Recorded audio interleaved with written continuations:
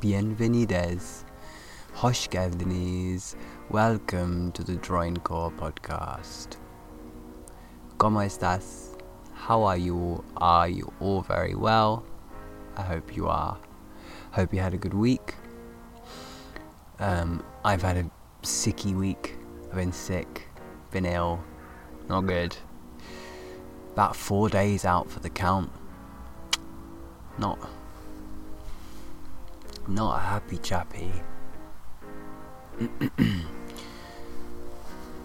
So I've got a recovery mode podcast for you. I'm going to read you a story.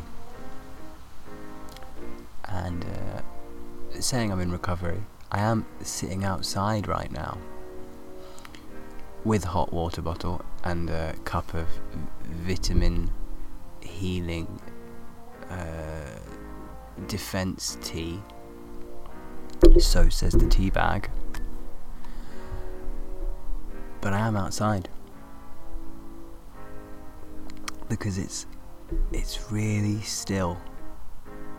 You might remember I said that the reason I hadn't recorded my own bird song was because I mainly record wind if I take this mic outside. But yeah, there's like no wind. It's good, isn't it? It may be there aren't a huge number of birds here, but like, can you hear that sound? That's like one of the only close by farm roads. Oh, that's a plane. That's less. You don't want that, really, do you? It's a bit of a downer having a plane there the first few minutes. Anyway, maybe it's all too quiet. Maybe you can't hear any of the noises around. But I'm sitting in the air. It's very fresh. It's cold air, but it's really beautiful. It's like the start of this lovely winter air.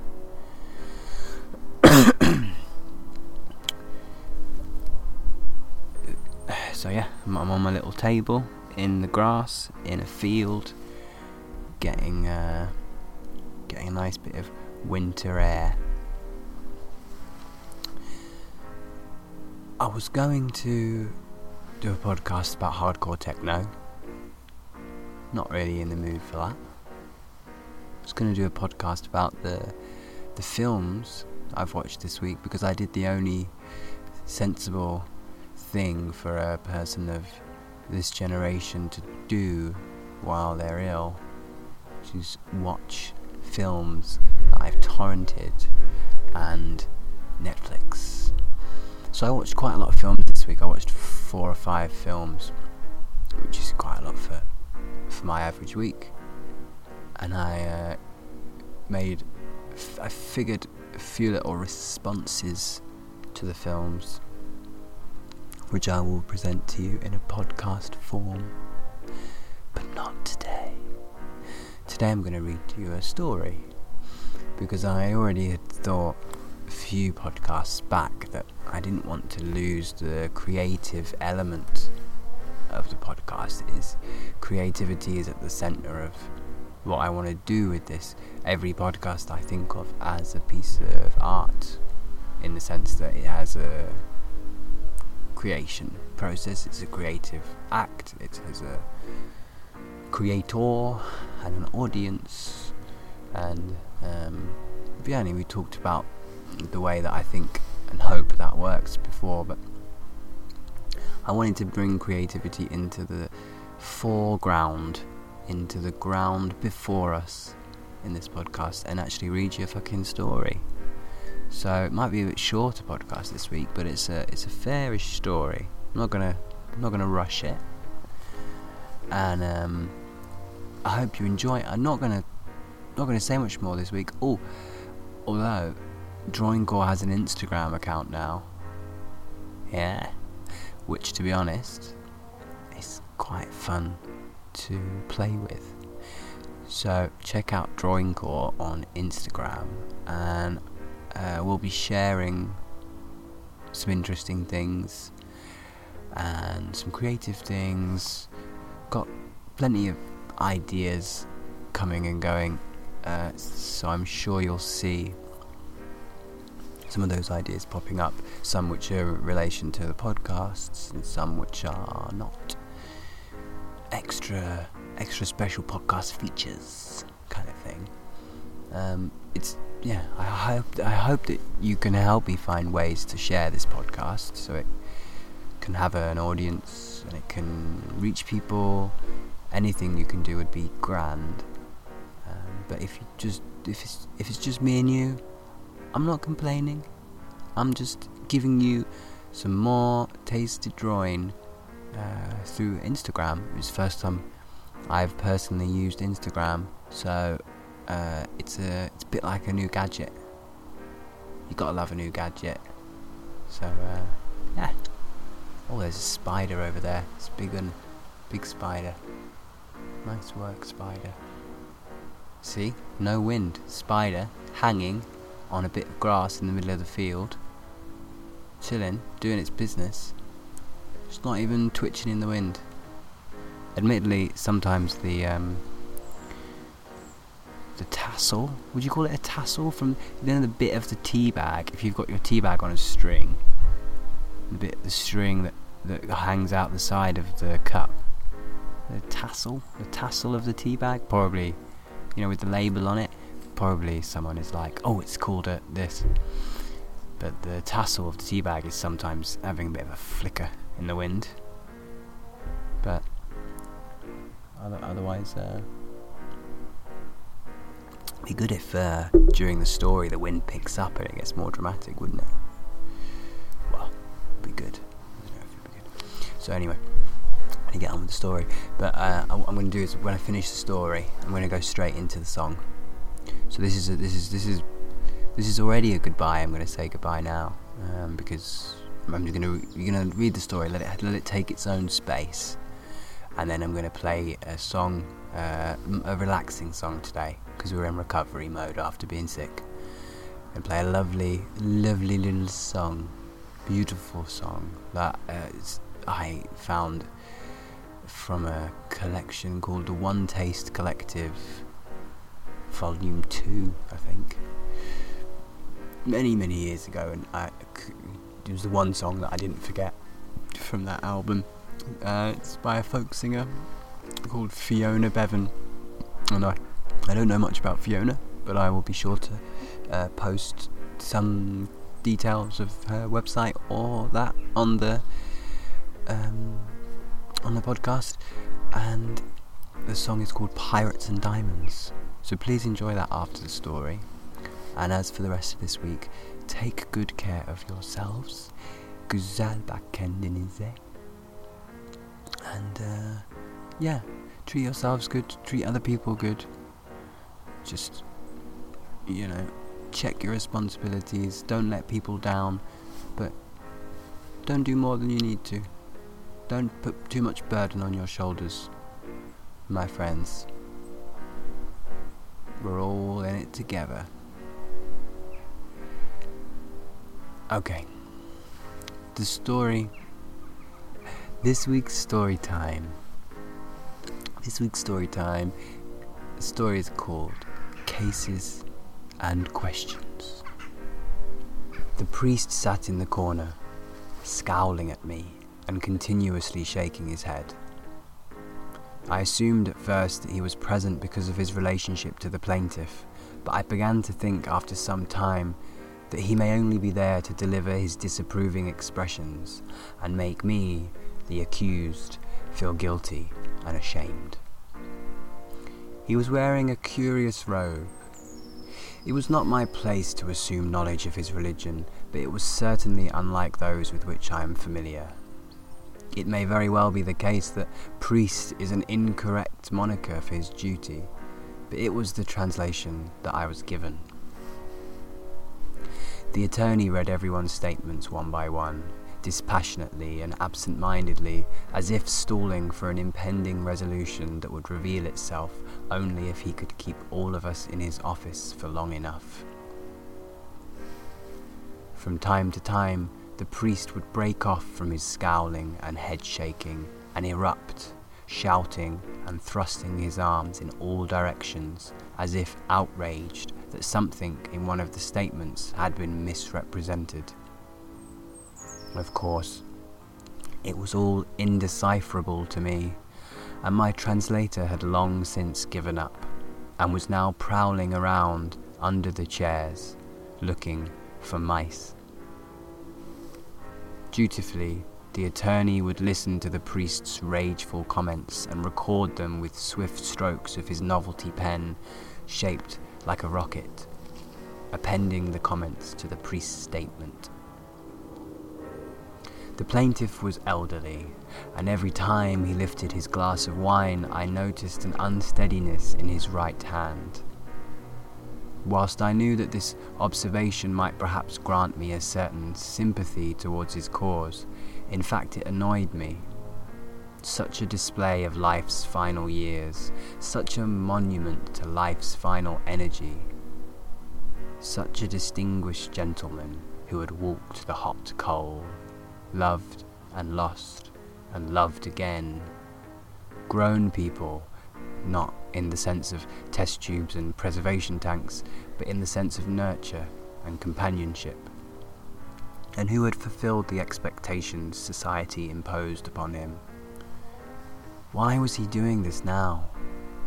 Why was he using life's final energy to accuse me of wrongdoing? Why was he so determined to win from me something that he would have little or no use for in his final years? I had copies of the statements in my own language, and also in Spanish because there had been some misunderstanding.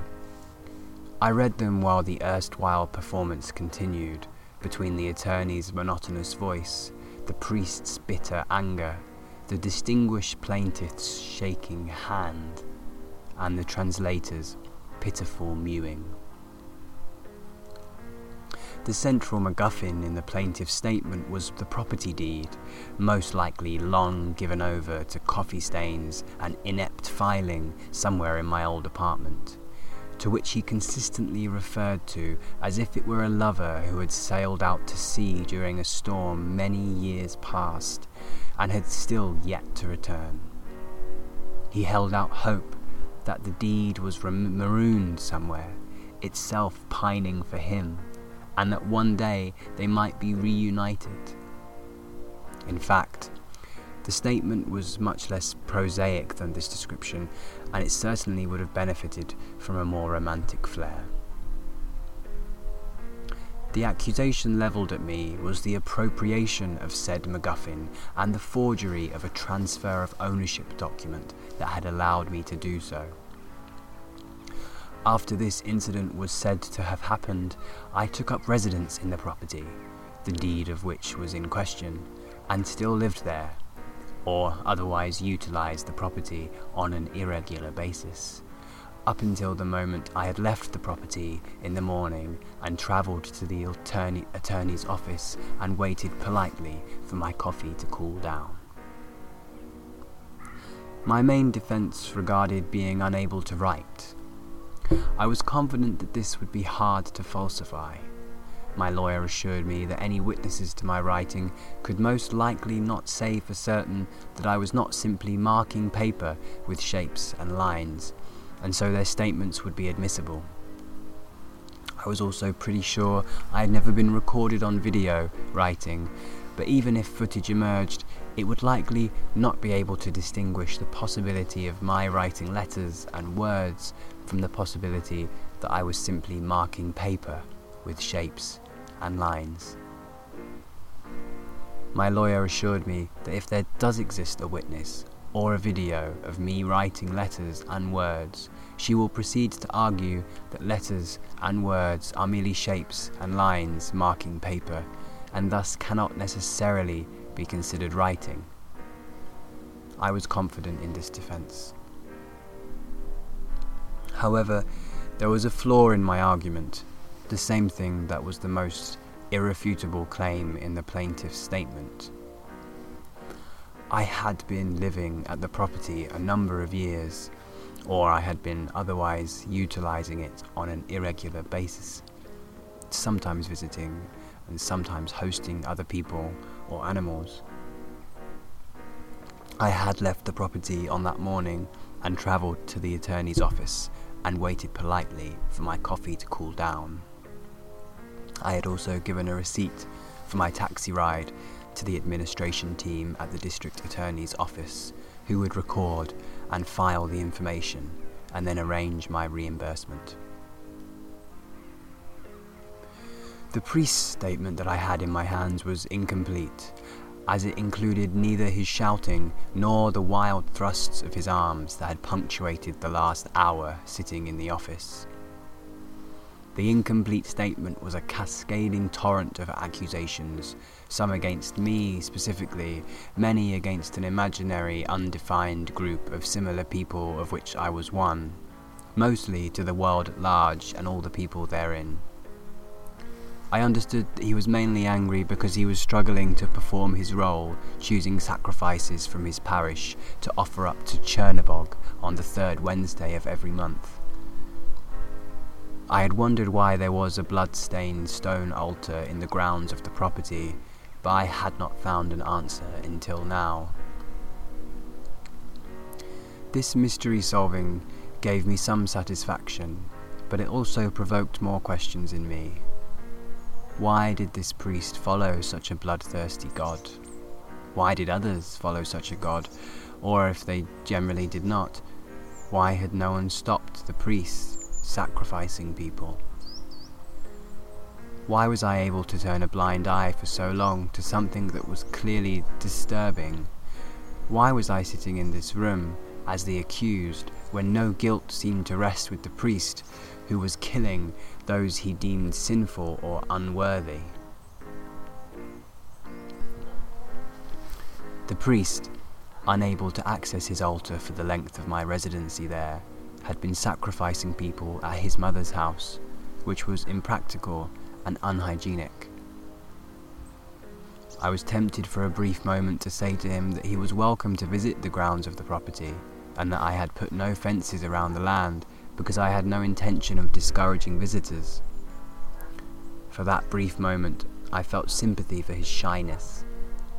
After that brief moment passed, I remembered that he wanted to visit the grounds for the purposes of sacrificing people to a god in whom I did not believe, and so I said nothing.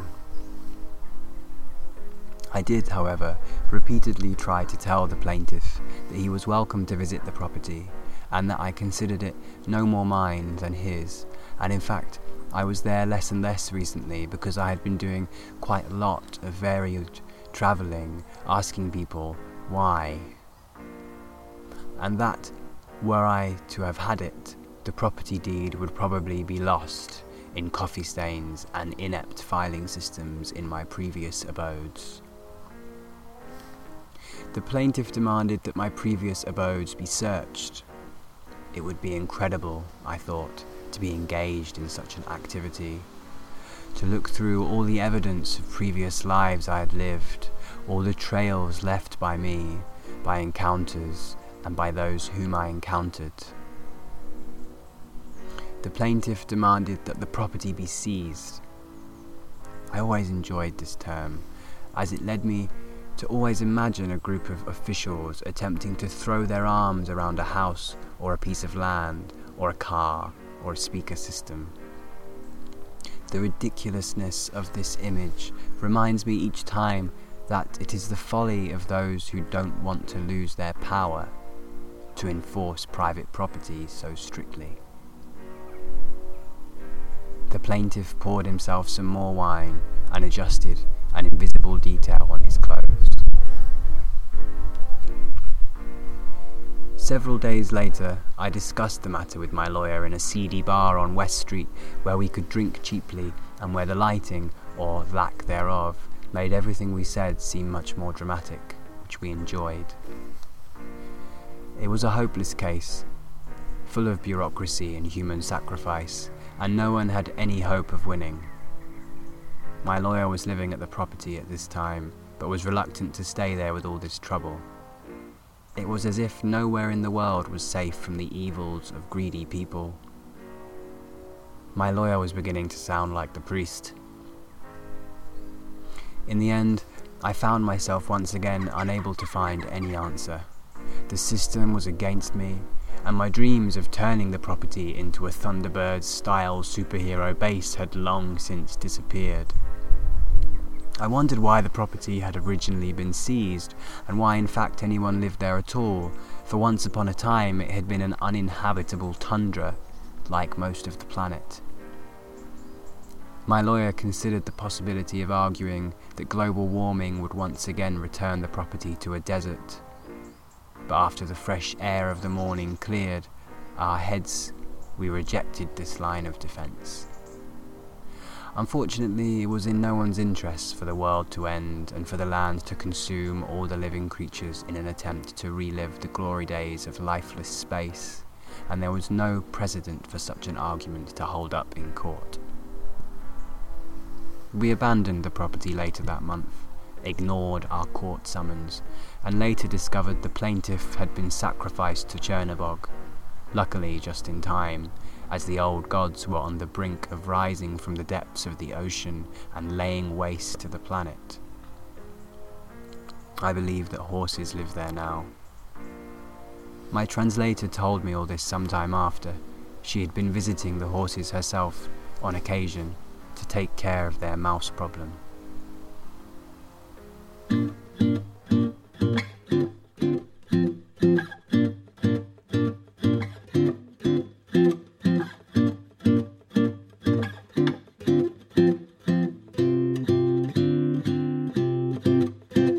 He strung me along with a string of pearls, like all those other siren girls. I didn't ask where he got them from, and he didn't say where he'd been and gone. Maybe I'm foolish, and I don't know what love is, but the trouble is I fall for pirates, tyrants who tear my heart in two. They bribe me with the shine of a diamond, but a diamond doesn't love you. Who's the one you like best?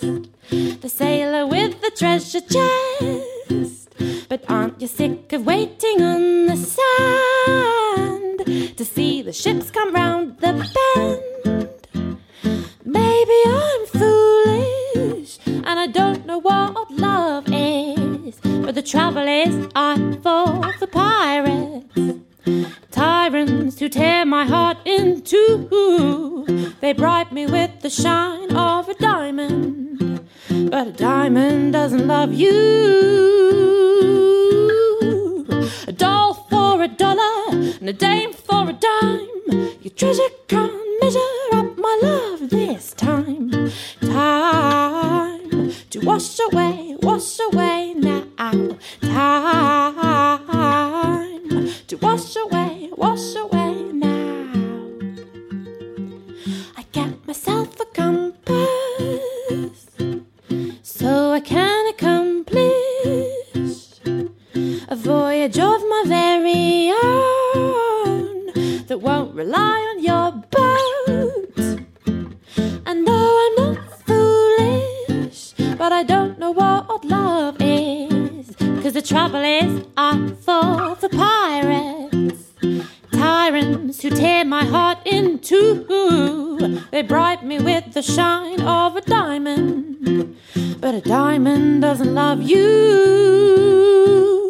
Die, die, die, die, diamonds. Die, die, die, die, diamonds. Die.